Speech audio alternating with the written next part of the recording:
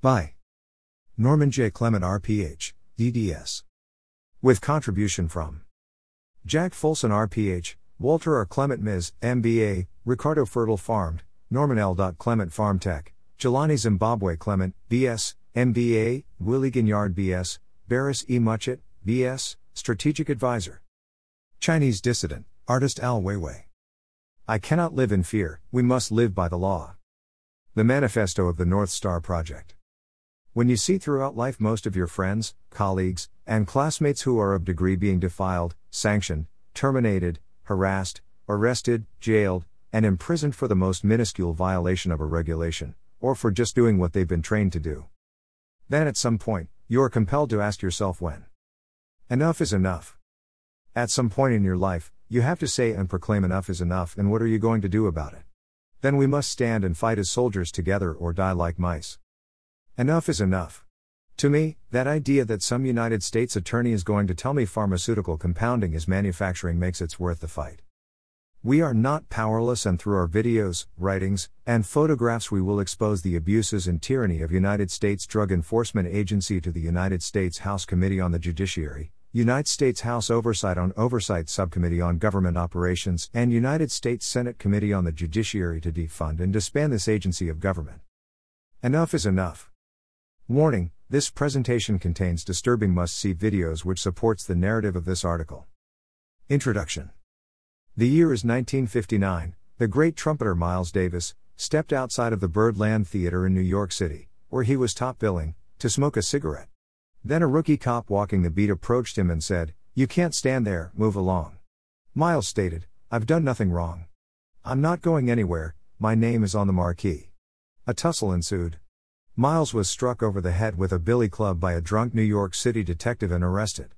The great writer and chairperson of Institute for Research in African American Studies, IRAS, Columbia University, Dr. Farrah Griffin, so eloquently put it, no matter how much you have accomplished or what you have achieved, the system of racism in America will remind you what you are. 3. Footnote PBS Miles, the great trumpeter Dizzy Gillespie was asked in 1984 to access the incident of Miles Davis. He stated, "No matter how big you get, racism will appear like a dragon with steam rolling out its nose. DEA corruption is causing the DEOT of patients." https://www.wesh.com/article/special report pharmacies denying legitimate prescriptions/4439866#. The year is 2020, in the 21st century, 60 years removed from 1959. As a highly trained medical practitioner, physician, dentist, pharmacist, your reputation means everything, especially when individuals are of an international cultural background. They are further held in high esteem by their entire village, family name, and their nation of birth. We are role models, having aspired against great odds and barriers, achieving a degree marking great success and accomplishments.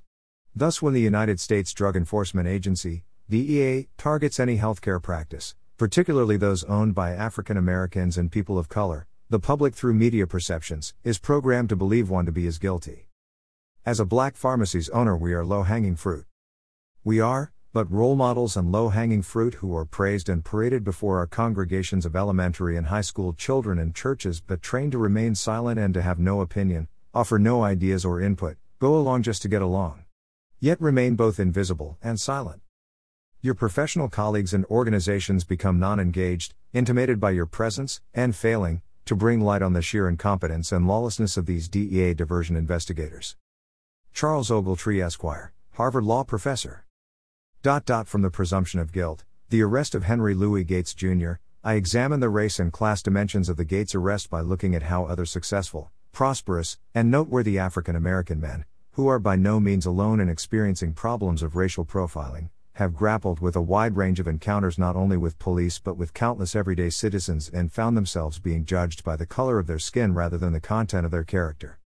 Like any black person, we are but invisible men/women, and are black medical practitioners who possess the education, knowledge, achievements, and loyalty to address the needs of people that makes us dangerous and viewed with disdain from those whose goals are to restrict our wisdom. We are but low-hanging fruit for the DEA. Your professional license, for what it is worth, as a physician, dentist, or pharmacist, is now that of a common drug street dealer. A powerful video. See video targeting of low-hanging fruit, call Al Sharpton. Low-hanging fruit. You are but low-hanging fruit. Don't bring attention to yourself, you know how it is. Invisible, filtered. And like any people to protect what's left of your reputation, most would rather fold than fight. Like their black counterparts, it's better to remain silent and do as you're told. But to this group, their attitudes are reflective of Frederick Douglass' speech of 1857. Let me give you a word of the philosophy of reform. The whole history of the progress of human liberty shows that all concessions yet made to her august claims have been born of earnest struggle. The conflict has been exciting, agitating, all-absorbing, and for the time being, putting all other tumults to silence. It must do this or it does nothing. If there is no struggle, there is no progress. Those who profess to favor freedom and yet deprecate agitation are men who want crops without plowing up the ground. They want rain without thunder and lightning. They want the ocean without the awful roar of its many waters. The targeting. Pronto Pharmacy LLC, at Cost Pharmacy of Fort Myers, FL, Gulf Med Pharmacy of Cape Coral, Florida, Oak Hill Pharmacy of Oak Hill, West Virginia to this date have neither violated nor broken any laws. All control medications in Theses pharmacies have been dispensed according to CSA guidelines, and all prescriptions filled by these pharmacies were legally written by licensed medical/dental practitioners. Most interesting, all the black pharmacists had never encountered anything within the criminal justice law enforcement system until after they got their degrees and opened up their businesses. Dale Cisco Esquire, attorney for Pronto Pharmacy. Norman, I have reviewed the new Doe complaint. One of the individuals present, Amy Hickerson, is the new diversion group supervisor in the Tampa DEA office. She replaced Roberta Garauczijk. Her participation in this inspection is particularly troubling because the DEA is cracking down on compounding pharmacies. Two important aspects of the distinction between dispensing and manufacturing are that retail pharmacies are permitted too. Yet it is clear that the DEA agents were operating in absence from the law, whereby Richard Albert testified on January 28, 2020, in a DEA federal court hearing that he did not know or understand the laws or how any law applied to the practice of pharmacy. There is no evidence that any medication was being diverted. According to Leo Beletsky and Jeremy Gulka's September 2018 article, the federal agency that fuels the opioid crisis, in the New York Times, 1. The Drug Enforcement Administration, the agency that most directly oversees access to opioids, deserves much of the blame for these deaths. Because of its incompetence, the opioid crisis has gone from bad to worse. The solution: overhauling the agency, or even getting rid of it entirely. See link below. 9/17/opinion/drugs de defund heroin.html. DEA diversion investigator Richard James Albert entered the premises of Pronto Pharmacy LLC, based on an assumption that lead pharmacist Norman J. Clement, his family and those employed were illegally manufacturing oxycodone and hydromorphone based on suspicion and dispensing high doses of illegally controlled prescriptions. All medications, controlled and non-controlled, have been properly prescribed by a licensed physician, for treatment of a disease state, supported by radiographs, physical examination, and treatment plan, all part of the patient's medical/dental records. D.I. Albert purposely withheld relevant facts by eviscerating the patient-practitioner relationship, by using Google Maps to track distance traveled by Theses patients to have their prescriptions filled, and the patients paying in cash. This is negligence. His handlers have taught him well. Jack Folson, pharmacist expert, writes, currently, the DEA has no statistical guidelines or law to support or establish boundary levels, which are indicative of criminal acts when filling any control prescription written for patients by a physician who has performed a thorough physical examination, diagnoses supported by medical/dental radiographs and treatment plan. The DEA guidelines are tactic acts that specifically target African American pharmacists. The DEA and the miseducation of the public. The DEA, it's with cleverness, has redefined narcotic analgesic medications (NAM) into the word opioids. Neither are accepted for recreational or experimentation use. There are dangers associated with narcotic analgesic medication (NAM) for the treatment of pain, as with any medication used therapeutically. As a pharmacist, we learn all medications are dangerous, every last one of them. Importantly, all medications taken for the treatment of any disease conditions in order to sustain life will result in dependency, addiction, and when taken beyond their therapeutic dose will cause harm and possibly death. As black practitioners, I early found myself treating disease pathology and the pathology of oppression. normrph.com DDS. NAMs are a very important class of medications for the control and treatment of pain. Most importantly, when NAMs are selected for the use of pain, they may and will cause dependency. Further, unless in the case of anaphylaxis, allergic reaction, There are very few recordings of death from this class of medications when NOMs are properly prescribed, monitored, and given at a therapeutic dose level. Perhaps it is if death that the DEA has been looking, then chemotherapy should be their focus when asking how many people die each day when given a therapeutic dose of chemotherapy. Pharmacy compounding while black. The DEA investigation was an act of brazen misconduct against a licensed retail pharmacy that is licensed by law to compound medications. These cases are not only about bad science but bad law and poor training. Diversion investigator Richard Albert prepared a warrant that was opinion-based on a red flag, that Pronto Pharmacy engaged in manufacturing controlled substances. This is an assumption that a crime was committed within the Pronto Pharmacy, wherein a licensed pharmaceutical company by law, that can compound medication. Diversion investigator wrote. Illegal manufacturing. Between January 2018 and May 2019, the respondent was engaged in manufacturing controlled substances, as that term is defined in the CSA, without a separate DEA registration authorizing it to manufacture controlled substances, in violation of 21 U.S.C. Section 841A, 1, and 21 CFR Section 1301.13e. ALJX. 1, Pilcrow 20-28. In addition, the government previewed that its evidence will show that the respondent unlawfully manufactured controlled substances, specifically oxycodone and hydromorphone, without a manufacturer's registration. To support this allegation, the government intended to show that in May 2012 the respondent's owner, Mr. Norman J. Clement, Sr., told DEA investigators that he compounded oxycodone and hydromorphone because it was cheaper than obtaining them from distributors. The manufacturing of oxycodone. Pronto Pharmacy does not manufacture oxycodone nor hydromorphone, which is a far more complex process. Pronto would have to 1. Acquire large tons of harvested opium paste from Tasmania, India, or Afghanistan, transporting these volumes to Tampa, FL, for processing. 2. Process the opium paste. Large volumes of agents, reagents, equipment, and space would be needed, notwithstanding the fact that to bring the product oxycodone and hydromorphone to a pharmaceutical grade that meets FDA purity standards. 3.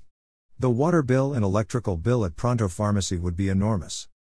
The manufacturing of oxycodone into a bulk product is an extremely complex procedure and would involve, see Google Scholar manufacture oxycodone footnote 4. https://patents.google.com/patent US 6864370B1/N. Oxycodone is manufactured in high yields and with high purity using codeine or salt of codeine as the starting material. The manufacturing process involves the following steps. A. Codeine or a codeine salt, for example, codeine phosphate, is converted into the intermediate N-carboxy or N-carborloxynorcodeine. B. The intermediate N-carboxy or N-carborloxynorcodeine resulting from step A is oxidized to yield the intermediate N-carboxy or N-carborloxynorcodenone. C. The intermediate N-carboxy or N-carborloxynorcodenone resulting from step B is enolized with a base and the resultant enolate is thereafter methylated to yield the intermediate N-carboxy or N-carborloxynorthobane. D. The intermediate N-carboxy or N-carborloxynorthobane resulting from step C is reduced to yield thebaine. E. The thebaine resulting from step D is oxidized to yield the intermediate 14-hydroxycodenone, and F. The intermediate 14-hydroxycodenone resulting from step E is hydrogenated to yield oxycodone. There was not one single capsule ever manufactured at Pronto Pharmacy. 1. There is not one piece of equipment that the DEA seized from Pronto that was used in manufacturing. All equipment taken was for compounding. 2. All medications compounded was purchased from two wholesalers, Fagron and B&B. 3. There is not a single controlled substance compounded for encapsulation at Pronto Pharmacy which was manufactured at the pharmacy or by a Pronto pharmacist and or their technicians. Here are the containers. See below 4. The containers of powders were obtained from B&B Pharmaceutical and were recorded into the XOS system which reported back to the DEA and wholesalers. Therefore, Richard James Albert should have known this but chose to falsify his warrant in order to put Pronto out of business and its owners in prison. Hydromorphone HCl 100 grams. Oxycodone HCl 100 grams. DEA moving the goalpost backward and forward and setting quotas. We see this early in the case of Pronto Pharmacy when diversion investigator Richard James Albert, D.I. Albert, came upon compounding, And when he could not repeatedly find anything wrong with the pharmacies records, his handlers instructed him to redefine this long-standing pharmaceutical methodology as manufacturing. It is more than clear that the DEA diversion investigators were operating in absent the law based on misfacts, lies, distortions. DEA has learned well. When there is no evidence of wrongdoing, DI Richard James Albert's handlers cleverly instructed him to redefine the meaning of pharmaceutical procedures to accomplish their goals. The diversion investigators' charges and findings were easily scientifically debunked. It became clear from his court testimony he did not understand compounding or its procedures. But likely learned from his handlers like Amy Heckerson, who was guiding him on how to divert both meanings to convince a federal administrative judge to secure a warrant to shut Pronto Pharmacy LLC down. Additionally, he testified that he did not know or understand the laws or how any law applies to the practice of pharmacy. Florida Statute 499.1.2 states the wholesaler must assess the purchases of control medication by an individual pharmacy. See below video. Michael Jackson RPH, CEO Florida Pharmacist Association CE Program with the Florida A&M University Pharmacist Alumni June 2017, New Orleans, LA. IMG_2363FL. Statute 499.1.2 Par.18. DEA, supported by its unique unconstitutional court systems, permits the agency to operate as rogues in the spirit of impunity in the violation of patients' rights to privacy and treatment by imposing upon a licensed pharmacist to conduct criminal background checks. DEA agents can get away with this because they have the power to remove control substance registration, open an investigation, or frequent your business until they get the pharmacist to do what they want. This practice is known by the DEA agents as skullfucking, which amounts to abuse, and all DEA supervisors are well aware and encourage these practices. See below video. Michael Jackson RPH, CEO Florida Pharmacist Association CE Program with the Florida A&M University Pharmacist Alumni June 2017, New Orleans, LA, on criminal background checks. IMG_2366 Criminal background check on patients. The painful discussion of being underestimated, undervalued and marginalized. Let it be clear the poor training and limited comprehension, lack of understanding of pharmaceutical science, pharmacy law, and pharmacy protocols of DI Richard James Albert are deliberate, yet essential, and purposefully crafted by his handlers to perform his mission. Richard James Albert does not perform without their command. His handlers know they can prevail with him in spite of their dismissiveness toward medical science and protocols. D.I. Albert could never be used successfully against a large chain drugstore or a Jewish or white-owned pharmacy because the quality of his knowledge and training would quickly be exposed in a legal proceeding. However, D.I. Richard James Albert can prevail against a black-owned pharmacy despite any facts or laws we present because the built-in institution of racial injustice, particularly within the judicial system or in the field of medical science, sports, politics or the military, will default to all knowledgeable, educated black persons as arrogant and uppity. We see this in our history, particularly in the United States, when one is right and dares to challenge the mores within the system. Arrogance is rate limiting, defined all by a preconceived standard of what we are expected to know and further based on a preconceived level of knowledge, expectation, and skill of what one should have obtained. This is likely an 8th grade education. Anything beyond that becomes suspicious, surprise, unearned, and requires further examination of one's credentials. Instead of being well-versed, you are detested. Arrogance stops one in their tracks to be undervalued, underestimated, and marginalized. 7. This is a reality that all black professionals face, especially those who are licensed in any profession, which we only quietly discuss this among ourselves. Yet, the people aren't as stupid as the DEA thinks we are. The authors of this article have learned one thing. In America, you either stand for something or nothing at all. If standing against DEA's abuses by redefining medical science procedures, their lies, and deceptions perpetrated by this federal institution, DEA, then we are one more set of uppity arrogant black N-word sobs that DEA, DOJ or anyone else just don't have to like. Because we stand and rise against to oppose this system of injustice, which treats licensed black pharmacists as common drug dealers, we will put an end to the United States Drug Enforcement as an agency of government, through congressional oversight and wisdom, and put an end automatically defining degree people of color as arrogant. We have learned from our ancestors, just to sit still would be a sin. There is no human activity you can ever perform that will ever lift the shroud of this racial constructs in this system. The restraint is the color of your skin. DEA fueling the drug crisis. However, it is well understood by a law professor, and medical practitioners that the DEA is incompetent and its actions have fueled the drug crisis. 2. According to Nabarun Dasgupta, PhD, mile per hour, Leo Beletsky, JD, mile per hour, and Daniel Cicerone, MD, mile per hour, in February 2018 article Opioid Crisis, No Easy Fix to Its Social and Economic Determinants. 2. The accepted wisdom about the U.S. opioid crisis singles out opioid analgesics as causative agents of harm, with physicians as unwitting conduits and pharmaceutical companies as selfish promoters. 1. Although invaluable for infection control, this vector model 2 of drug-related harm ignores root causes. Eroding economic opportunity, evolving approaches to pain treatment, 1,3 and limited drug treatment have fueled spikes in problematic substance use, of which opioid overdose is the most visible manifestation. By ignoring the underlying drivers of drug consumption, current interventions are aggravating its trajectory. The structural and social determinants of health framework is widely understood to be critical in responding to public health challenges.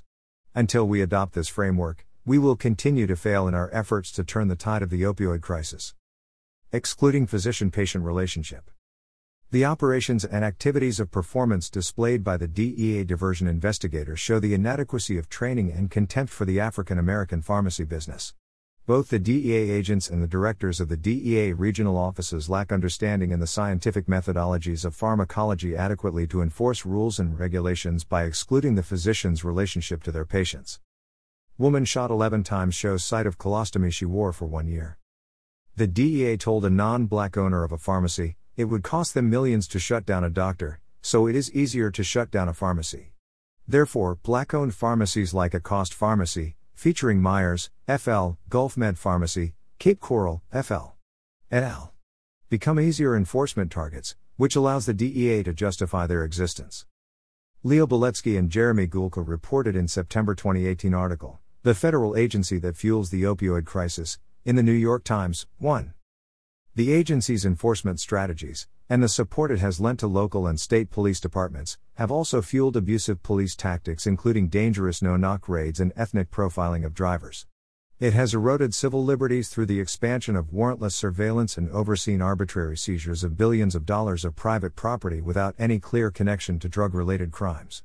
These actions have disproportionately targeted people of color, contributing to disparities in mass incarceration, confiscated property, and collective trauma. The diversion investigators merely rely upon unquantified suspicions. Assuming arguendo, the behaviors characterized as red flags by the DEA are indicators of criminal conduct for some and yet do not prove the substantial likelihood of imminent harm to public health and safety required by the statute. The Drug Enforcement Agency, DEA, are determined to criminalize legal practices of the pharmacist, physicians, and their patients, and specifically pharmacies owned by ethnic people of color.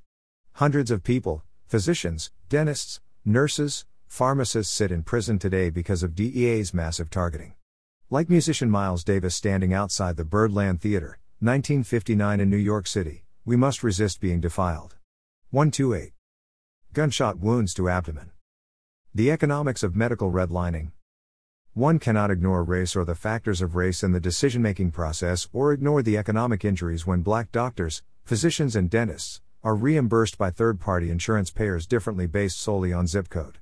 This is precisely why an increasing number of medical/dental/pharmacy providers are electing to do business solely in cash, credit cards, or debits to ensure their healthcare practice economic stability.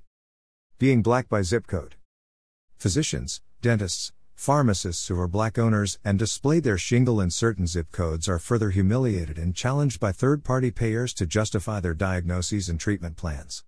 These practitioners are likely to be reimbursed slower and at lower payment rates based solely on zip code, which further undermines the practice of medicine/dentistry/pharmacy service in their communities. They are more likely to be audited, sanctioned by third-party payers, and reviewed by state and federal licensing authorities. When those who are black and care for those who are black are targeted, who do you expect to lose? Translating into a broader sense for the everyday community, for every $10 a white person makes, black folk get $1, and this includes your black professionals of any medical/dental/pharmacy field who dare to complain too loudly risk being sanctioned. This type of institutional disparity ensures that generational wealth will never be passed along within any black community. See the video sanctioned by zip code medical redlining. A5-18F45AC0E49A59A89216334F13E3 redlining on professional services. Kafka's Curse, District 6 Museum. Diversion investigator Richard James Albert and his handlers. Richard James Albert DEA diversion investigator. So, when diversion investigator Richard James Albert, in May of 2019 returned to Pronto Pharmacy for his 5th visit, make no mistake, his actions as directed by his handlers, Susan Langston, DEA Divisional Director State of Florida located in Miami, Florida Amy Heckerson Diversion Supervisor, Florida assigned to pharmacies, John Bierboer Esquire, United States Attorney for the DEA. Was laser targeted on finally disrupting, dismantling and destroying the business of Pronto Pharmacy LLC. In a similar manner as Superior Pharmacy of Tampa, Florida, or in West Virginia, Oak Hill Hometown Pharmacy, Oak Hill, West Virginia. It should noted, Richard James Albert is a black man who is a functionary of the Drug Enforcement Agency, and moves solely at the direction of the handlers. Albert, whose full mission has been disguised in his hue, thus removes any inference by DOJ and DEA history of racial injustice and profiling. 3. Thus begins the mission of the filtered Negro, S. Exposing the corruption of the United States Drug Enforcement Agency and its court system, the need to have them defunded and disbanded by Congress of United States. The Drug Enforcement Agency, DEA, and prosecutors have been successful in their court proceedings with their counter-spin pill mills. While it never dawns upon the juries or the public that a pill is a unique dosage form in pharmacy, the only commonality it has, it rhymes with mill. Richard James Albert's handlers never thought was that these black pharmacists of Pronto, at cost, Gulf Med Pharmacies, Oak Hill Hometown Pharmacy would fight back and that it would be business as usual. A picture of the who are out to silence black healthcare. Diversion investigator Richard Albert, DI, testified that he did not know or understand the laws or how any law applies to the practice of pharmacy. On January 28, 2020, Richard Albert, DI Albert, under cross-examination by Pronto Pharmacy attorney Dale Sisko of Tampa, FL, in summary, stated 1. In reviewing the respondent's prescription data, he became suspicious because certain prescriptions were written for tablets but filled in capsules. However, D.I. Albert admitted that he is not familiar with FDA guidelines regarding compounding and, further, that he did not analyze the records he obtained from the respondent to compare the patients who received capsules that were compounded at respondent's pharmacy to the anticipated patient's need. Likewise, D.I. Albert did not compare the number of doses of capsules documented as having been compounded by the batch reports to the number of drugs dispensed by the respondent. 2. D.I. Albert admitted that speaking with the prescribing physicians identified in the e-force data would have been a simple and straightforward method to ascertain whether any of those prescribers had, in fact, authorized the substitution of capsules for tablets for a particular prescription. He testified further that there was nothing to prevent him from contacting all but one of the physicians who wrote the prescriptions for the patients at issue. However, D.I. Albert never contacted, spoke with, or attempted to contact or speak with any of the prescribing physicians. 3. D.I. Albert did not know of any federal or state law or regulation that limits the geographic area in which a pharmacy can dispense medications. The issue of what agencies defines compounding, FDA or DEA diversion investigator Richard James Albert. D.I. Albert of DEA stated in his testimony, he did not know state law or federal law as it pertains to Pronto Pharmacy LLC alleged in order to show cause. D.I. Albert further stated he used a form default letter which is located in DEA's computer system to write the order to show cause which he had started in April 2019, 3 months prior to their raid of August 29, 2019. The jurisdiction on who defines compounding or manufacturing is that of the FDA. Had D.I. Albert consulted with the FDA, or understood the rules on pharmaceutical, perhaps the outcome would be far different. Had D.I. Albert reviewed the DOE administrative finding of 2018 and our response, he may have been better educated in the subject matter as to not proceeded with a criminal complaint. See Administration 2017-18 case, PH 201705581. Also, Attorney Dale Sisko response and DOE findings. Greater than the administrative complaint filed by State of Florida Board of Health Re, file number PH 201705581. 2. Dr. Martin Luther King Jr. states, the two greatest danger we face as people in any society is sincere ignorance and conscientious stupidity, in this case by failing to research the laws of state and / or federal procedures that govern community pharmacy compounding. DEA. D.I. Albert chose to be both sincerely ignorant and consciously stupid. Groot Constania Winery, Southern Suburb, Western Cape, South Africa. 3. Federal law and Florida state law clearly allows and has always allowed that a licensed pharmacist can compound in limited quantities before the receipt of a valid prescription order for such individual patient. More importantly, President Donald J. Trump addressed this issue and signed into law H.R. 244, which clarifies several compounding regulations implemented in the Drug Quality and Security Act DOSA 2013. The law clarifies that Congress did not intend to redefine distribution to include dispensing, specifying Congress only intended FDA to regulate distribution, not dispensing to a patient over state lines. Pronto Pharmacy Workers' Compensation Insurance classifies them as Class Code 8045, Class Description Store, drug retail of which compounding is covered under our community license. Manufacturing comes under the jurisdiction of the FDA, not a DEA diversion inspector. Albert never consulted the FDA. The actions of the DEA and DI Albert were clearly malicious and were targeted at shutting Pronto Pharmacy down at whatever cost. To exact financial hardship on Pronto Pharmacy and its owners. There is no finding of facts that support Pronto Pharmacy as an imminent danger, with no facts to support Pronto as illegally manufacturing, no fact to support continuing the ISO. The DEA sets arbitrary parameter according to Pharmacist Association CEO Michael Jackson in June 2017 Conference of the Florida A&M Alumni, New Orleans. See below video. Michael Jackson RPH, CEO Florida Pharmacist Association CE Program with the Florida A&M University Pharmacist Alumni June 2017, New Orleans, LA, no clear guidelines. Video. The DEA is coming after pharmacist. BF 966C4E1F 6945 at AC 15850 DADFEB 0401 DEA. We are going to come after you. The DEA agent Richard Albert prepared a warrant that opinion based on a red flag that Pronto Pharmacy engaged in manufacturing controlled substances. This is an assumption that a crime was committed within the Pronto Pharmacy. Pronto Pharmacy is a licensed pharmaceutical company by law that can compound medications. The below chart demonstrates Richard James Albert nor his handlers know existing laws and/or rules guiding the practicing of pharmacy. More specifically, control medications, and this chart under 4. Practitioners, hospitals, retail pharmacies are permitted under their DEA Federal Registry Certificate to process scheduled medications 2V. This chart specifically outlines. A pharmacist may manufacture an aqueous or oleaginous solution or solid dosage form containing a narcotic-controlled substance in Schedule 2V in a proportion not exceeding 20% of the complete solution, compound, or mixture. A retail pharmacy may perform central fill pharmacy activities. DEA's argument has been Pronto Pharmacy compounding of control medications was concluded as manufacturing, and Pronto Pharmacy needed a separate manufacturing registration. This was because their retail registration license does not cover for manufacturing. The chart of guidelines more than contradicts all DEA assertions made by both DI Albert and his handlers against Pronto Pharmacy.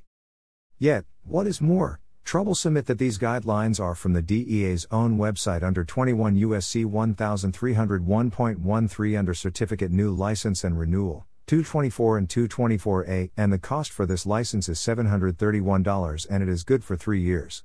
The importance is D.I. Albert didn't know the laws, never looked for the laws, and his handlers, Amy Hickerson, Susan Langston, John Beerbauer, kept him ignorant of the laws. 4. Dispensing or instructing includes practitioner, hospital/clinic, retail pharmacy, central fill pharmacy, teaching institution. Schedules 2, VNU 224 Renewal 224A 7313 may conduct research and instructional activities with those substances for which registration was granted, except that a mid-level practitioner may conduct such research only to the extent expressly authorized under state statute. A pharmacist may manufacture an aqueous or oleaginous solution or solid dosage form containing a narcotic-controlled substance in Schedule 2V in a proportion not exceeding 20% of the complete solution, compound, or mixture. A retail pharmacy may perform central fill pharmacy activities. DEA website under 21 U.S.C. 1301.13. Compounding is not manufacturing. Never has and never will be. Compounding is an integral part of pharmacy practice and is essential to the provision of health care. Compounding is defined in several ways according to the guidelines for compounding practices. We quote these definitions verbatim from Chapter 795 of the United States Pharmacopoeia, USP. Compounding can be as simple as the addition of a liquid to a manufactured drug powder, or as complex as the preparation of a multi-component parenteral nutrition solution. In general, compounding differs from manufacturing in that compounding involves a specific practitioner-patient-pharmacist relationship, the preparation of relatively small quantity of medication, and different conditions of sale. Compounding also includes the preparation of drugs or devices in anticipation of prescription drug orders, on the basis of routine, regularly observed prescribing patterns. 5. Manufacturing is the production, preparation, propagation, conversion and/or processing of a drug or device, either directly or indirectly, through extraction from substances of natural origin or indecently through means of chemical or biological synthesis. The terms include any packaging or repackaging of the substances or labeling or relabeling of its container and the promotion and marketing of such drug devices. Manufacturing also includes the preparation and promotion of commercially available products from bulk compounds for resale by pharmacies, practitioners, or other persons. 5. Guidelines for distinguishing between compounding and manufacturing are as follows. Pharmacists may compound, in reasonable quantities, drug preparations that are commercially available in the marketplace if a pharmacist-patient-prescriber relationship exists and a valid prescription is presented. DEA takes the position 1. Compound only for a specific patient, and 2. Cannot compound drugs that are otherwise commercially available.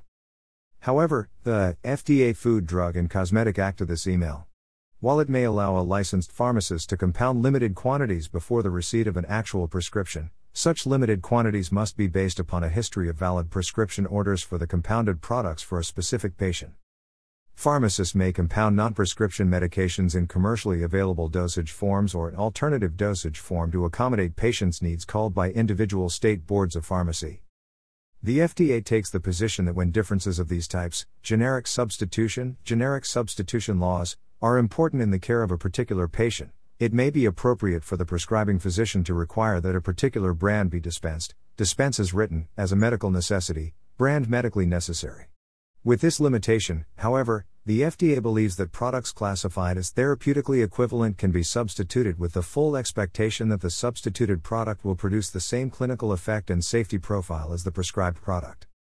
Pharmacists may compound drugs in limited quantities prior to receiving a valid prescription, on the basis of a history receiving valid prescriptions that have, on basis of a history of receiving valid prescriptions that been generated solely within an established pharmacist-patient-prescriber relationship, and provided that the prescriptions are maintained on file for all such preparations dispensed at the pharmacy.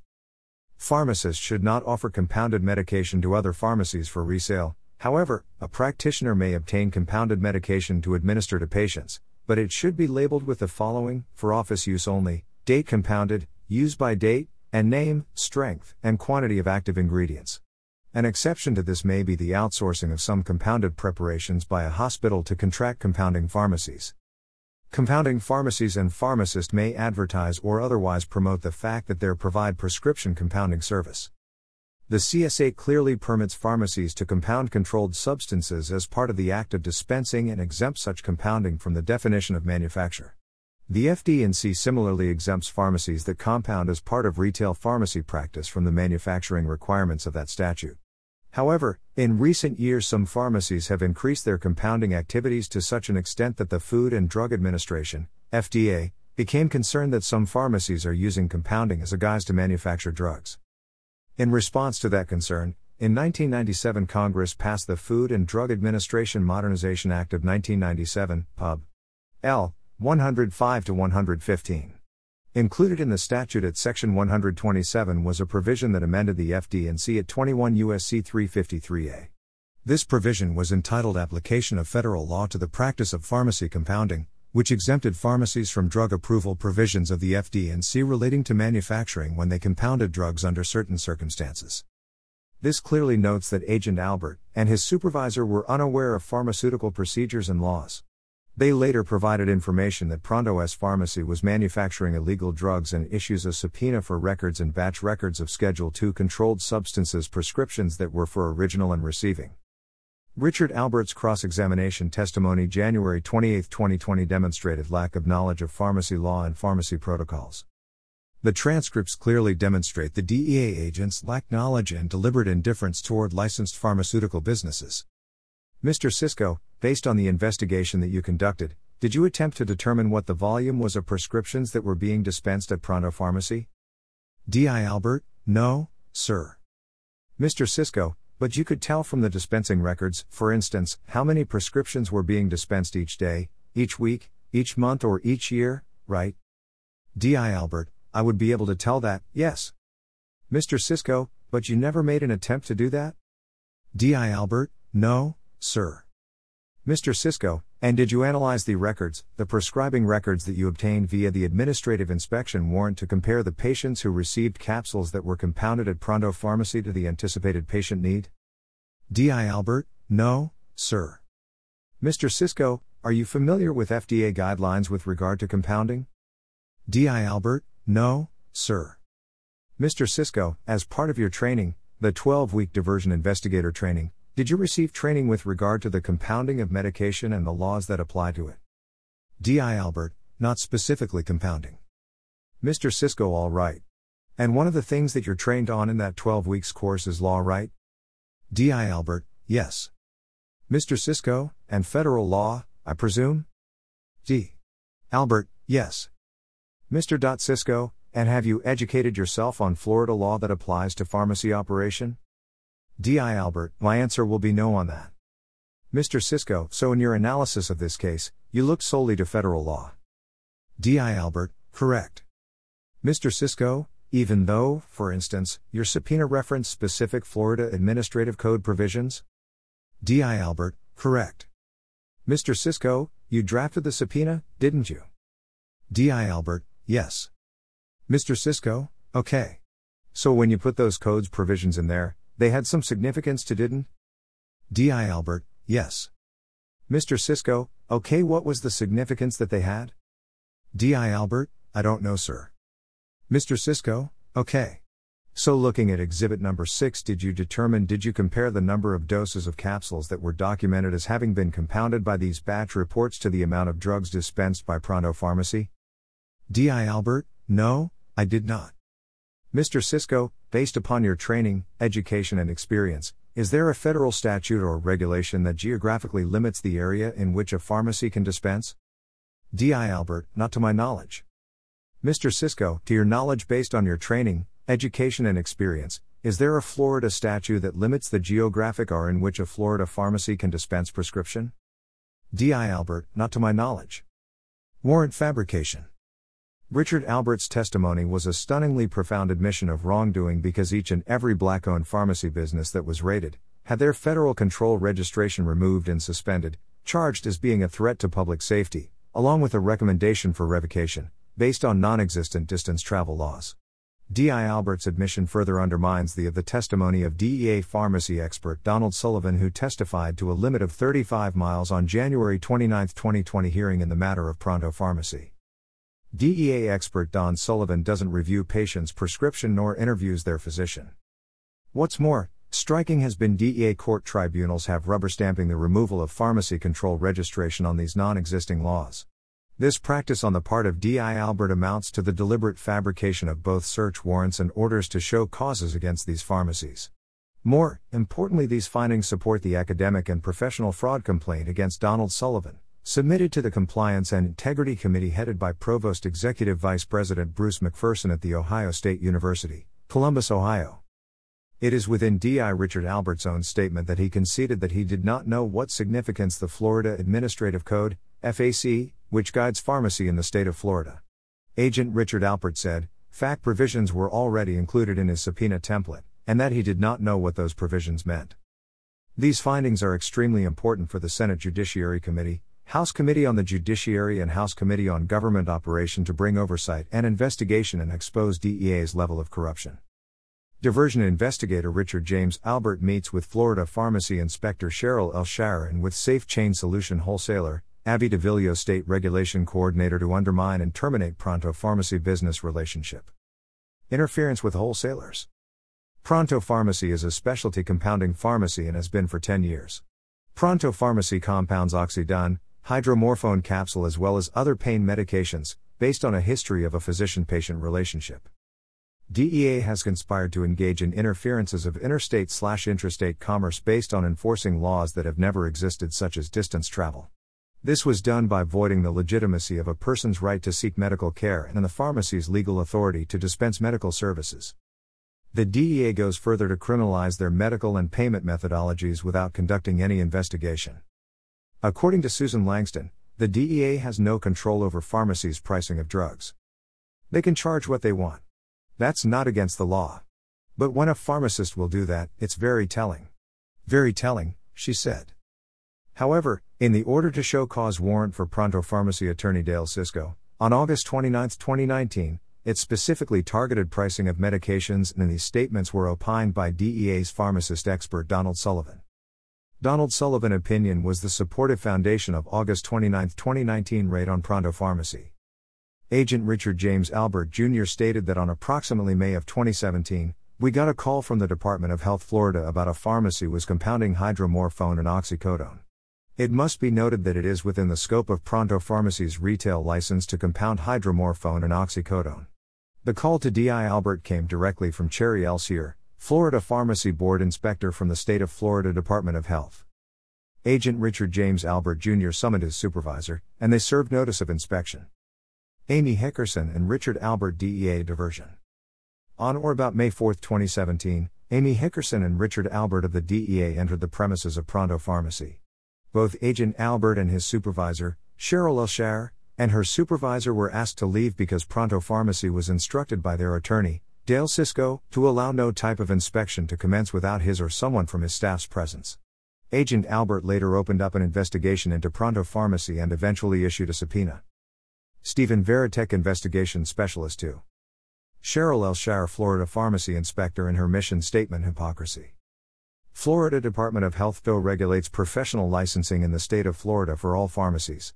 Their motto is, "Our mission is to protect, promote and improve the health of all people in Florida through integrated state, county and community efforts." In the state of Florida, a pharmacy can see any person from anywhere in Florida. There is no restriction as to where a prescription comes from, not even controlled medications, as long as it's valid and written by a licensed practitioner who has a practitioner-patient relationship, and a physical exam had been conducted. However, this mission statement conflicts with Ms. Langston's practice, where distance travel and the use of mail order is not a problem for some pharmacies but raises suspicion for a black-owned pharmacy. Thus, this pronouncement to protect, promote and improve the health of all people in Florida through integrated state, county and community efforts is nothing but the Florida Department of Health, FDOH, mission statement of hypocrisy. According to wholesalers, the DEA directs them to adhere to an 80-20 rule, which the DEA denies.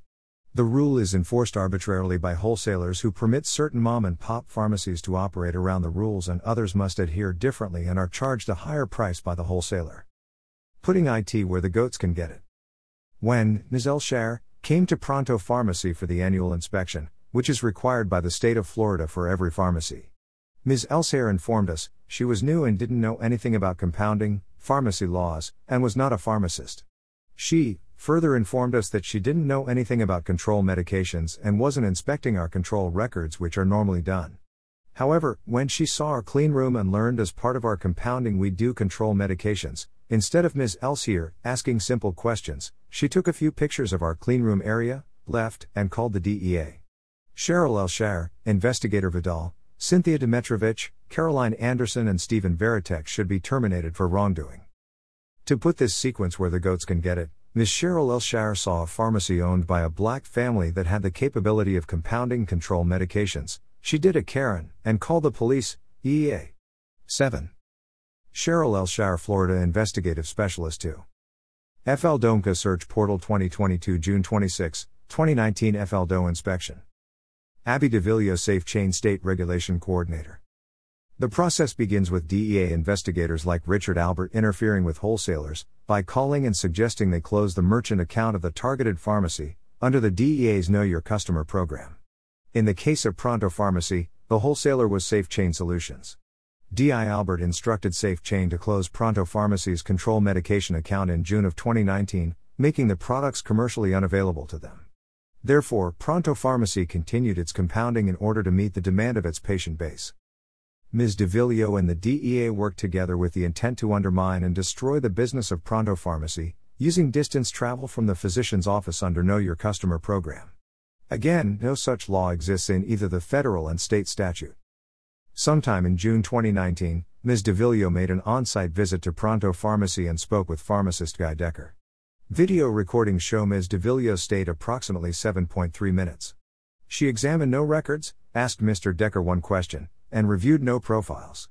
Approximately a week later, Pronto Pharmacy's control medication account was closed. Ms. DeVilliers informed that they were concerned regarding distance traveled between the physician's office and pharmacy. Compliance Coordinator of SafeChain Solutions. 35 agents of DEA raid Pronto Pharmacy August 29, 2019. Photo capturing August 29, 2019 raid on Pronto Pharmacy taken by an employee within the plaza located on West Bush Boulevard, Tampa, Florida. On August 29, 2019, a well-coordinated attack implemented by both the DEA and Florida Department of Health was waged on Pronto Pharmacy. Their actions were beyond the scope of service of a certified law enforcement agency. Upon entering, a DEA agent is videotaped removing and disabling Pronto Pharmacy's camera systems wherein they damaged and destroyed several articles of equipment. 10. See below videos. Pharmacy blurred MP4 DEA damage and disable security cameras. Richard James Albert with other agents raid of Pronto Pharmacy 8/29/2019 raid of Pronto Pharmacy John Bierboer U.S. Attorney, and Susan Langton, Program Manager DEA Miami Field Office, shown outside Pronto Pharmacy August 29, 2019, supervising the destruction and seizure of Pronto Pharmacy equipment. Susan Langston, the chief handler. The public has very little understanding of how so-called drug policy directly affects their daily life until they contract some chronic illness or a loved one faces death. Then the importance of chronic illness and disease states is ever so critical. These warnings remain ever so obliterated, and one cannot ignore the function of how race works in these proceedings.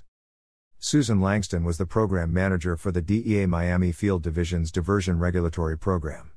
Overall supervision of diversion groups located in Miami, Weston, West Palm Beach, Tampa, Orlando, Jacksonville, and Tallahassee, Florida. She has since been promoted to a position in Washington, D.C. Ms. Langston is the central figure behind DEA's incompetence and criminal corruption within the state of Florida. Her policies have resulted in the needless death of patients being treated for chronic pain and denied their medications. Fear of DEA was a recurring theme at Florida's Board of Pharmacy hearing Monday, and agency officials are attempting to respond to concerns voiced at the event held August 15, 2015. See below link. Susan Langston before Florida Board of Pharmacy. https://www.pharmacist.com/article/DEA reacts accusations made Pharmacy Board hearing? Is _so_ called =1. One should never be fooled by her tears for a 40-year-old woman who had struggled with cancer for a decade before a Fort Myers pharmacy refused to fill a prescription for pain medication or her Barbie doll looks. Susan Langston is evil with the mindset of a Hendrik Frensk Verwoerd as Minister of Native Affairs South Africa responsible for developing the Bantu Education Act. 9. It was reported in the Orlando Weekly October 15, 2015, Susan Langston wiped away tears as she spoke of a prescription was rejected because it was written by a doctor at the Cleveland Clinic, a facility 100 miles away from the woman's home and where she sought cancer treatment after her own doctors told her she was going to die. But, according to the chain pharmacy's policies, the prescription was flagged because it wasn't ordered by the woman's regular doctor. The woman traveled a long distance to obtain the prescription, and it came from South Florida, a part of the state once considered the pill mill capital of the nation. According to Langston, the pharmacist quit. The cancer patient's plight is one of many stories Langston has fielded in her job as the U.S. Drug Enforcement Administration Diversion Program Manager in the Miami office. Langston stated, "This girl is being labeled a drug seeker, a doctor shopper. She went to a different doctor. She got a different pain medicine. She drove a long distance, and she paid cash. But she also walked in there with a bald head to a pharmacist that she's been going to for 10 years, who knows she's none of those. And that's awful. That's not what we're about. No one has ever gotten in trouble with the DEA in Florida from filling a cancer person's prescription," an emotional Langston said in an extended interview this week via Skype with the News Service of Florida. Florida patients like the Fort Myers woman are caught in the crosshairs of a state and national crackdown on prescription pill abuse that's morphed into a dreaded pharmacy crawl by people suffering from cancer, chronic pain, and other illnesses but who can't get their doctor's orders for pain medications filled. See below link from quotes from Susan Langston OrlandoWeekly.com. https://www.orlandoweekly.com/blog/archive/2015/10/01/ Florida patients suffering from chronic pain and illness are having problems getting prescriptions filled. According to the Orlando Weekly, pharmacists blame an overzealous Drug Enforcement Administration for the problem. Doctors and the DEA point the finger back at the pharmacists charged with filling prescriptions or at the corporations that have developed checklists to screen out dubious patients. Meanwhile, some patients are checking into hospice care early, or even committing suicide, in search of relief. 6. Nor should we be fooled by Susan Langston's statement before the Florida Board of Pharmacy in which citizens began complaining. I want to make myself perfectly clear. Pharmacists do not need to fear the DEA, said Susan Langston, DEA Diversion Program Manager. The lead DEA agents told the Board of Pharmacy that the agency has stripped licenses from less than 0.5% of all Florida pharmacies. They do not set quotas or interfere in the business decisions of wholesalers and pharmacists. The DEA does not give a checklist or tell a pharmacist his or her job is black and white because it's not, said Langston. One of the themes of Monday's meeting was the better education of pharmacists and wholesalers when it comes to DEA practices. Pharmacists have a lot to fear. 1. DEA does have quotas, yet denies that they do. 2. DEA does interfere in the business decision of wholesaler and pharmacists, see Safe Chain Solutions. Ms. Langston's statement better education of pharmacists and wholesalers when it comes to DEA practices are troubling. Susan Langston is neither competent, knowledgeable nor qualified. Ms. Langston's qualifications and educational background are both troubling and alarming. She has no law enforcement background, no medical, dental, or pharmaceutical science background. Yet she heads to head the DEA Miami Field Division's Diversion Regulatory Program. Ms. Langston has attained only a bachelor's degree beyond that, trained as a paralegal. 9. According to LinkedIn reporting, she became in charge of the DEA field office in Los Angeles and Miami and received a promotion within the DEA headquarters in Washington, D.C. Ms. Langston appears to have no background, training nor certifications in the knowledge of drug substance abuse and treatment and appears to have no advanced certificates in law enforcement. Ms. Langston orchestrates the attacks against licensed physicians, pharmacists, and dentists, and yet her qualifications, background, and tactics such as redefining, misclassification of long-standing medical/pharmacy/dental protocols are further troubling. Such as 1. Defining pharmacy compounding as manufacturing and requiring a separate registration when no registration exists. 2. Pushing for a pharmacist to challenge medical/dental practitioners' diagnosis and treatment, which is outside the authority and scope of a pharmacist. 11.3.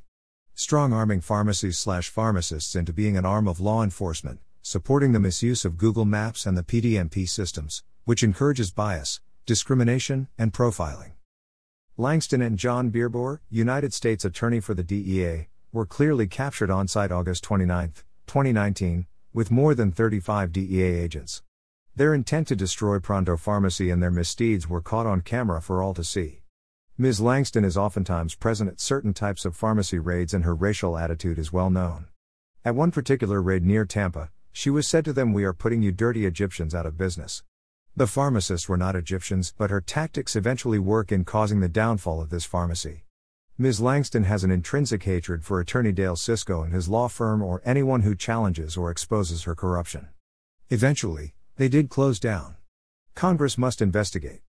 Corruption of DEA begins with Susan Langston and the DEA courts. This is where the House Judiciary Committee, Subcommittee on Federal Court Activity, needs to focus their attention. Ms. Langston's criminal corruption goes further because she well understands that after a pharmacy is raided, under the fictitious orchestration of working to control the so-called opioid crisis, the DEA court supports her corruption by believing her dishonest activity. The DEA tribunal operates outside the federal rule of evidence and civil procedures. Their final decision is made by the DEA administrator, who is confirmed by the United States Senate.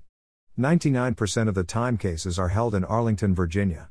Therefore, clients and their witnesses must travel all the way to Virginia to seek so-called justice, except in the winter months, and client is from Florida. The DEA level of corruption goes all the way to the top of the political chain in the Justice Department and political structure in America. The House Committee on Judiciary and the House Committee on Government Operation must give oversight. 12. Susan Langston's actions further support the findings of Leo Beletsky and Jeremy Gulka as the DEA is the federal agency that has fueled the drug crisis in America and around the world. The United States Drug Enforcement Agency has controlled and permitted non-medical illegal opioid drug substances to flourish in some neighborhoods, destroying the viability of these communities. This then fuels orchestration of undermining the public school systems. It thwarts the ability of achievement in pursuing higher education for the majority of children in those communities, and for those few who manage to achieve in spite of, proceed to higher tradecraft or college education, achieving educational success. It ensures generational wealth will never be passed down. According to Professor Leo Beletsky and Jeremiah Gulka, we ought to reinvent the Drug Enforcement Administration. Considering its lack of public health and healthcare orientation, the agency's regulatory authority over the pharmaceutical supply could be transferred to a strengthened and independent Food and Drug Administration, while the regulation of medical and pharmacy practice can be ceded to the states. Parts of the DEA's law enforcement mandate should be transferred to the FBI, delegated back to the local or state, or eliminated. A significant portion of the DEA's budget should be reinvested in life-saving measures like access to high-quality treatment. And we concur. And we also say if there are any police agencies which need defunding, it is the United States Drug Enforcement Agency, and their courts disbanded. Congress must increase the number of federal judges.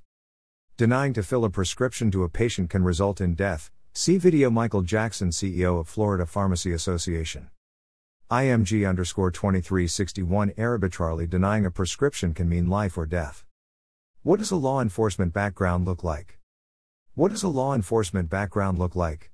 In this case, we have displayed the law enforcement credentials of two individuals this writer is familiar with. My fellow Famuan and Kappa Alpha Psi Nuke that I made in the Alpha Xi chapter in Tallahassee FL, known as Brother Trackdown, and my younger brother Walter R. Clement. We have further highlighted that both of these individuals have exceedingly far more qualifications to be statewide director of DEA diversion. Who would you hire? We ask, of the three individuals resumes, Susan Langston, Walter R. Clement, Dr. Cedric L. Trackdown, Alexander, which one of these persons is best qualified to be selected the director of the United States Drug Enforcement Agency? First, Brother Trackdown of Florida A&M University is also known by a few people as Cedric Alexander with 42 years of law enforcement. Dr. Cedric L. Alexander, a 42-year law enforcement veteran, has an exemplary and proven record of working with diverse populations and of innovation in dealing with major challenges. From 2006 to 2007, Dr. Alexander was Deputy Commissioner of the New York State Division of Criminal Justice Services.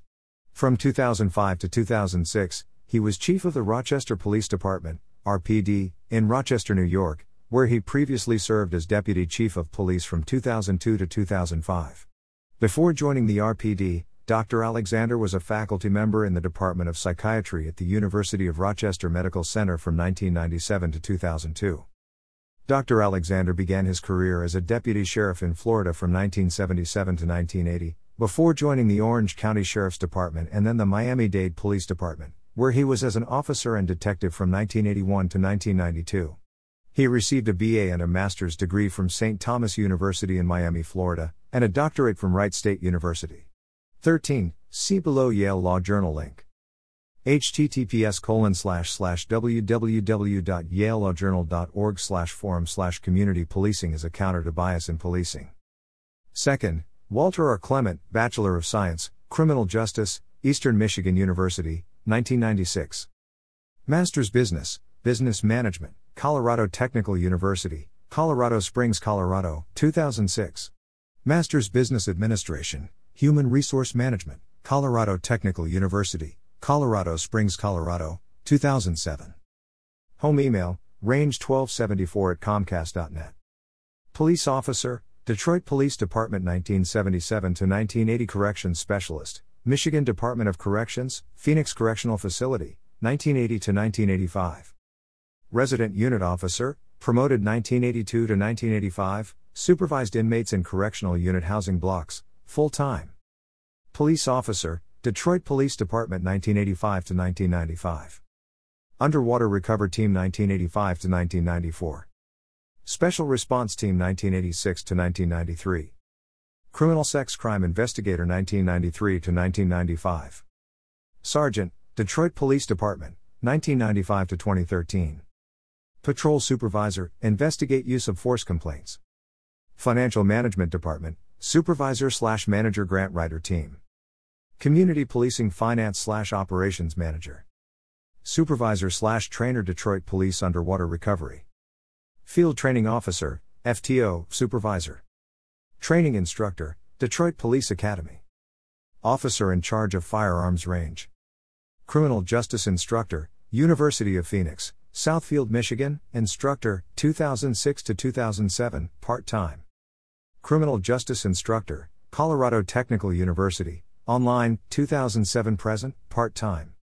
Licensures/certificates, include licensure/certificate name, issuing organization, original year obtained, and current/non-current.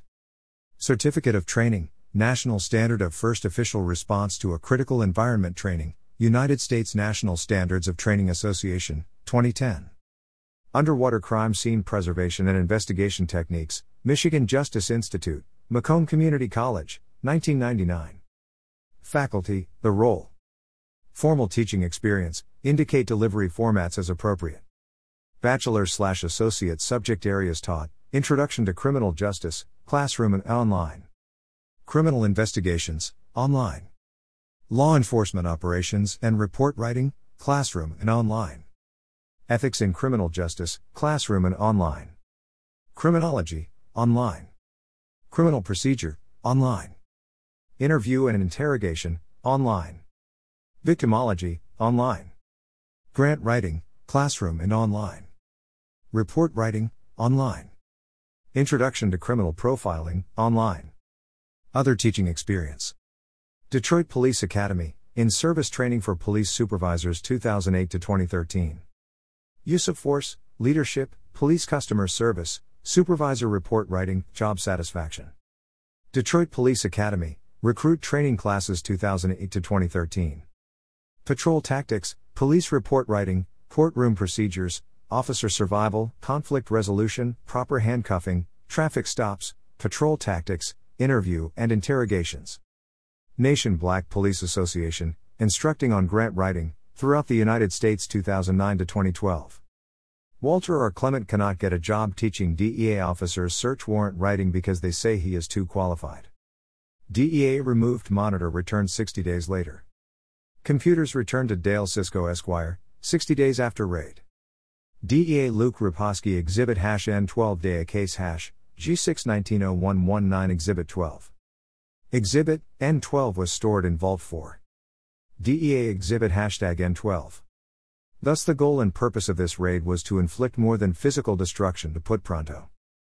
DEA TFO Ryan Nye and TFO acquired by Biodolino/Aquilar. N9. DEA broke Pronto Pharmacy security camera.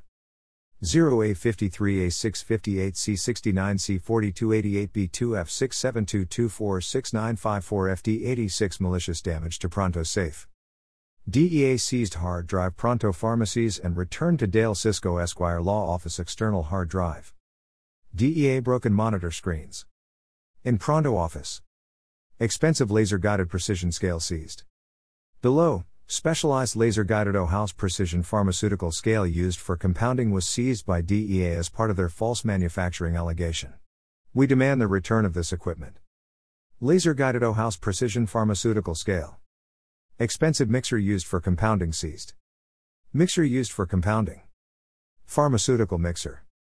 DEA wins because of their tactics of intimidation, skull-fucking, and illegally seizing property, including money, cars, homes, bank accounts, cell phones, disabling computers, breaking equipment as seen here in photos from Pronto Pharmacy. This includes types of equipment that are not associated with controlled substance compounding, such as an ugunator, a piece of equipment used for compounding ointment preparations. This is DEA's calling/Susan Langston calling card. That Pronto Pharmacy manufactured these controlled substances without being registered with the DEA as a manufacturer, is false, especially when no such registry exists. Pronto Pharmacy is a facility licensed to compound control medications under its retail license. Ugunator used to make ointments. DEA's calling card mission is to destroy Pronto Pharmacy. The testimony former DEA diversion investigator Shear January 28, 2020. Destroying the economic viability of Pronto Pharmacy LLC was the plan during the execution of the DEA's May 2012 search warrant.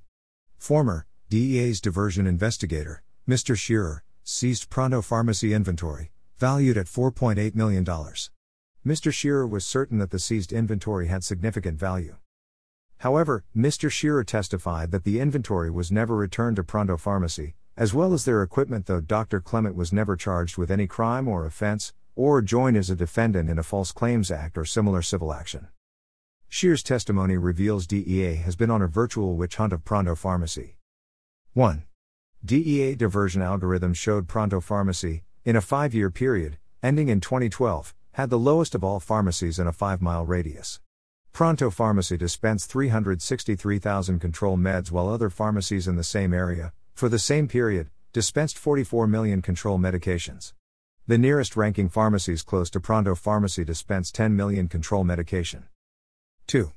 DEA chose to raid Pronto Pharmacy according to the indictment in an attempt to arrest Christopher Switlick, whom they knew he was not an owner.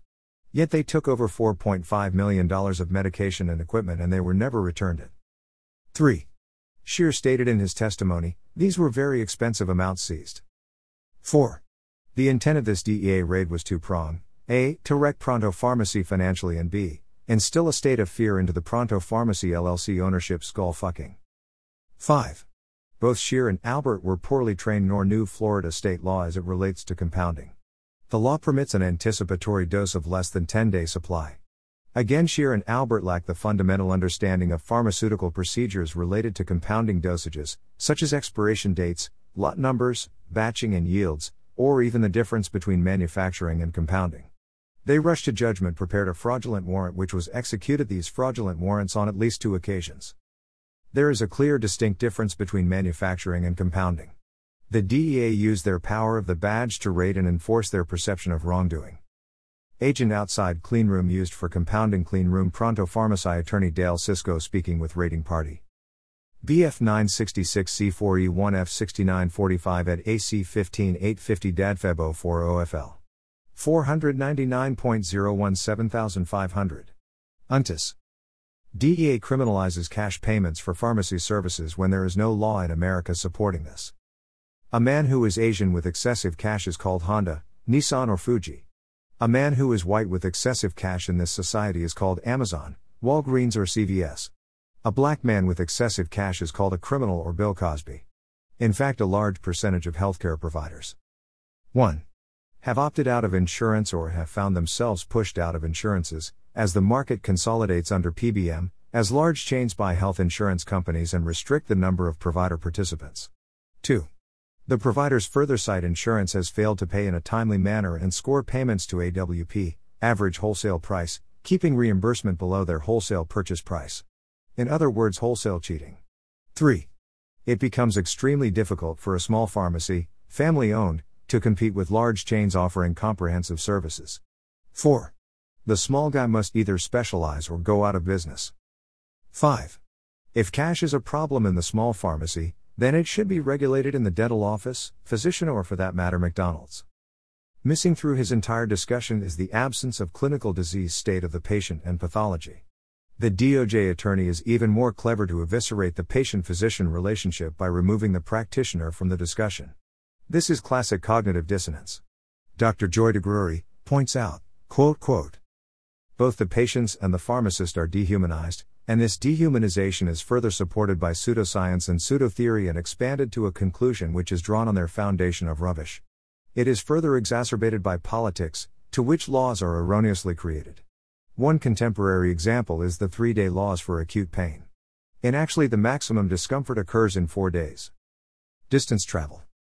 DEA that acts as an unregulated medical agency policing the medical profession without legal standards and grounds. The DEA diversion investigator claims are arbitrary. Their actions are erroneously based on traveling long distances. To fill prescriptions can be a red flag of abuse and diversion if a patient travels a significant distance to a particular pharmacy. 114198-1BA47F48C1A030E0CB527C6C64 Dehumanizing the patient and pricing disparities. Again, distance travel is simply based upon a foundation of rubbish. I had cancer, my treatment was at the Henry Ford Health System in Detroit. This was quite a further than the 30-mile limit in which there is no law. The policy is clearly an intrusion on the healthcare of citizens. If distance of traveling to obtain a prescription is a criminal factor only in the minds of the DEA and its agents. Michael Jackson. Traveling DEA policy forces. IMG_2360 Traveling distance caused by DEA. Greek salad South Africa. Pharmacies on the right side of the laws of healthcare and on the wrong side of the so-called Drug Enforcement Agency. A DEA registry is a federal license, and anyone who writes a prescription in America can have it filled anywhere. The Department of Justice's job is to enforce the law, not manufacture the law. According to Leo Beletsky and Jeremy Guka, the United States was ill-equipped to navigate the worst drug crisis in its history, with the DEA at the vanguard. Starting in the late 1990s, the manufacturing, distribution, and prescribing of opioids began to increase rapidly. Overdose deaths soared since so many people were prescribed opioids and many mixed them with alcohol and other sedative drugs. The DEA could have marshaled a calibrated response, expanding evidence-based treatment and reducing the prescription of, especially risky drug combinations. Instead, the agency pushed for surveillance of prescription records and electronic communication, doubled down on prosecuting prescribers, and helped to tighten the screws on patients seeking pain relief. Meanwhile, life-saving opioid treatments that the DEA closely regulates, like methadone, have remained extremely difficult to obtain. Indeed, these problems were much broader than the alleged industry machinations to muzzle the agency. 8.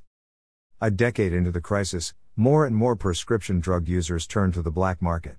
Even though the DEA had tried to eradicate illicit drugs for nearly 50 years, users could easily buy stolen and counterfeit pills, along with a cheaper option, heroin. Soon, some began injecting. Outbreaks of HIV and hepatitis C followed.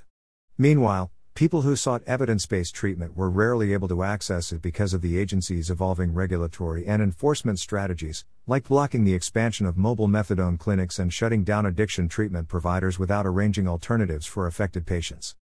Despite the investment of hundreds of billions of taxpayer dollars and the earnest efforts of thousands of employees, the DEA's track record is abysmal. The agency has been unable to balance legitimate access to and control of prescription drugs. The widespread over-reliance on opioids, along with benzodiazepines, amphetamines, and other scheduled medications, has created a booming black market. 2.8.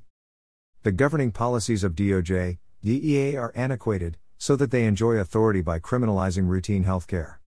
The saga of Oak Hill Hometown Pharmacy, Oak Hill, West Virginia.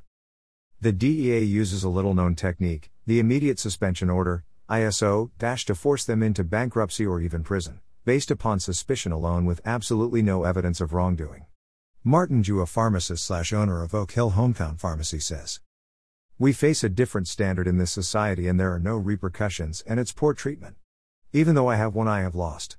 It has been battle after another.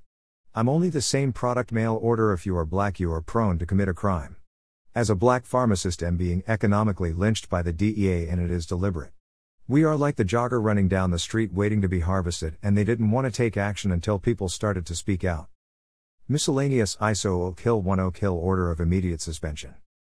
The DEA applied their distance rule on Pronto Pharmacy, At Cost Pharmacy, Gulf Med Pharmacy, Oak Hill Hometown Pharmacy when there is no such statute or law. 71456688C5B6846A48 EKB 241124 Ka1F Pharmacist had me go back and forth. 5B1C582E6725 479B84 CF9 CD352694A7 EITs all up to the head pharmacist. DEA targeting black-owned pharmacy businesses in Florida. On January 7, 2020, owner Aaron Howard, farmed, of At Cost Pharmacy, Fort Myers, Florida, found himself surrounded by 7 DEA agents ordering an immediate suspension of his controlled substance license and seizing his property. The order was signed by acting DEA Chief Tom Dillion, who has in previous orders issued to other black-owned pharmacies to be deemed an imminent danger to public health and safety.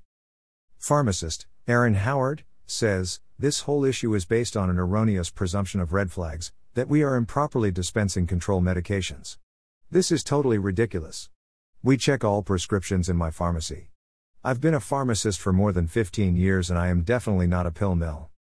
Currently, the DEA is concentrating most of its efforts on small, non-white pharmacy establishments. But don't be fooled, these actions are but the first salvo of a much larger picture.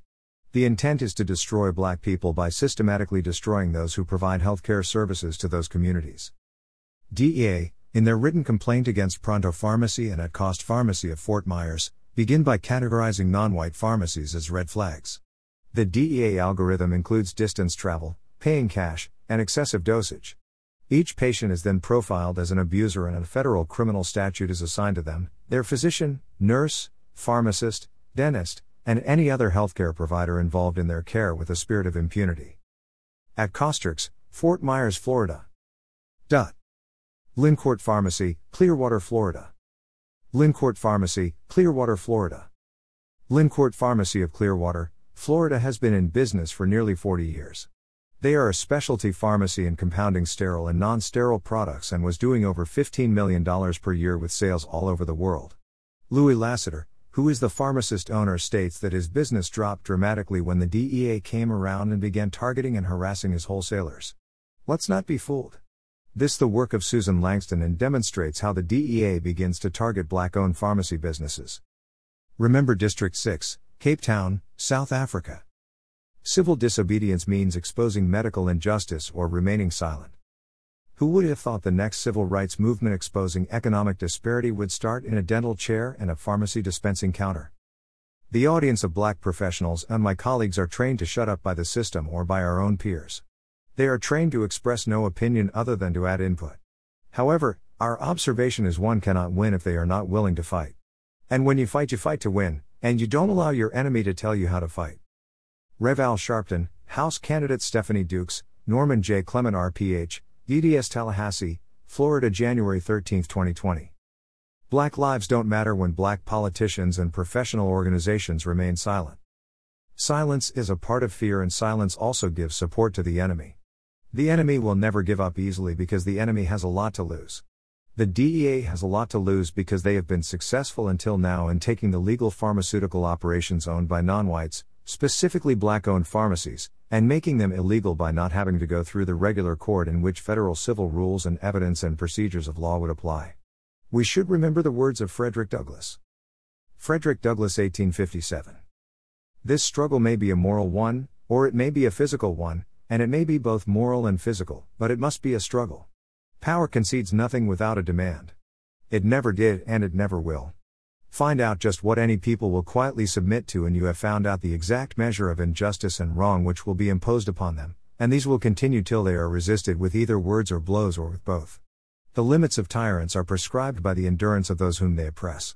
In the light of these ideas, Negroes will be hunted at the north and held and flogged at the south so long as they submit to those devilish outrages and make no resistance, either moral or physical. Men may not get all they pay for in this world, but they must certainly pay for all they get. If we ever get free from the oppressions and wrongs heaped upon us, we must pay for their removal. We must do this by labor, by suffering, by sacrifice, and if needs be, by our lives and the lives of others. Attorney Benjamin Crump and Reverend Al Sharpton, Tallahassee, FL, January 13, 2020. Yet, the words of Frederick Douglass are inclusive of all medical, dental, pharmaceutical societies. We must fight and cannot remain silent. Is there a place I can go to fill my prescription? Facing the people out to imprison Norman J. Clement RPH, DDS and black-owned pharmacies. However, if we choose not to fight and remain, make no resistance, either moral or physical, and submit to this devilish outrage, thus the rise and the mission of the filtered Negroes will be completed. For now, you within thenorms.com, Wynton Marsalis Concerto for Trumpet and Two Oboes, 1984. Within the Norms. Endnotes. 1. From the New York Times, the federal agency that fuels the opioid crisis. The Drug Enforcement Administration has proved itself incompetent for decades. https://www.nytimes.com/2018/09/17/opinion/drugs-defund-heroin.html. 2. MJ Public Health. 2018 February, 108-2, 182-186. Published online 2018 February. DOI 10.2105/AJPH.2017.304187 PMC 5846593 PED, 29,267,060, Opioid Crisis, No Easy Fix to Its Social and Economic Determinants, Nabarun Dasgupta, Ph.D., Mile per Hour, Leo Beletsky, J.D., Mile per Hour, and Daniel Ciccarone, Maryland, Mile per Hour. 3. Jack Riley is Director of RAND Public Safety and Justice, 2002, Racial Profiling Lessons from the Drug Wars, How Drug Profiling Did Not Work. In the 1980s, the U.S. Drug Enforcement Agency, DEA, and customs agents developed profiles of U.S. land-based distribution networks by observing how drugs moved out of source countries. 4. https://patents.google.com/patent US 6864370B1/N.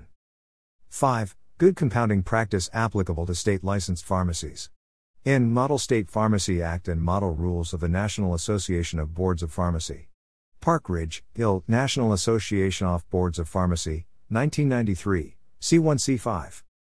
6. https://www.orlandowweekly.com/blog/archive/2015/10/01/ Florida patients suffering from chronic pain and illness are having problems getting prescriptions filled. 7. Joseph Madison The Black Eagle XM126, The Urban View, thank you, Joe. If I'm a celebrity then let it be for Obamacare, which saved my life from invasive early stage colon cancer through an eye exam 2016. Thank you, Joe, for the goats. 8. White Opioids, Pharmaceutical Race and the War on Drugs, That Wasn't, released April 2017 by the United States Department of Health and Human Services, HHS, a 25-page study, with broad footnotes, on white opioids. See URL https://www.ncb.nlm.nih.gov/PMC/articles/PMC5501419/#R28/. 9. Dr. Cedric L. Alexander, a 39-year law enforcement veteran, has an exemplary and proven record of working with diverse populations and of innovation in dealing with major challenges. https://www.yalelawjournal.org/forum/community policing as a counter to bias in policing. 10. It was during this raid of August 29, 2019, Norman J. Clement wrote, The Manifesto of the North Star Project, Defiled, Enough is Enough. 11. Pronto Pharmacy LLC, May 5, 2020, Judge Mark D. Dowd, and notes page 44. 22. Mr. Clement Jr.'s testimony that the respondent verified the medical legitimacy of the prescriptions it filled runs counter to Mr. Clement Sr.'s view, as written in his blog, that he is not authorized or qualified to challenge a physician's diagnosis and treatment. Tr. 538-566. If that is the case, it seems inconsistent that the respondent would call a doctor's office at all, let alone to confirm a diagnosis. Tr. 551. Furthermore, it is difficult to understand how the respondent ensured that prescriptions were medically legitimate if the respondent believed it could not question a doctor's decision to prescribe a certain medication. Tr. 538-566. The respondent's vetting process, as described by Mr. Clement Jr., seems superfluous if the respondent's pharmacists are unable to question a diagnosis and treatment. 12. United States Department of Justice Drug Enforcement Administration, Docket 19-42 Recommended Rulings, Findings of Fact, Conclusions of Law, and Decision of the Administrative Law Judge, Mark M. Dowd U.S. Administrative Law Judge, May 5, 2020, page 35. Expert Opinion. Although these proceedings are not bound by the federal rules of evidence, they are often instructive in the evaluation of the admissibility of evidence herein. Rule 702 states as follows.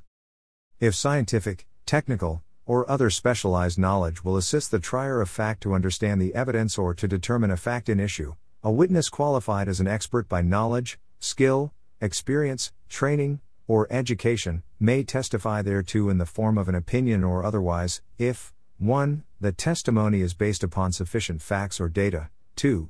The testimony is the product of reliable principles and methods, and 3. The witness has applied the principles and methods reliably to the facts of the case. Fed. Arvid.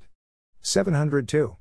The tribunal should ensure that any and all scientific testimony or evidence admitted is not only relevant but reliable. Daubert v. Merrill Dow. 13. https://www.yalelawjournal.org/forum/community policing as a counter to bias in policing. 130 PBS, documentary online opioid addiction and treatment. Netflix, How to Fix a Drug Scandal.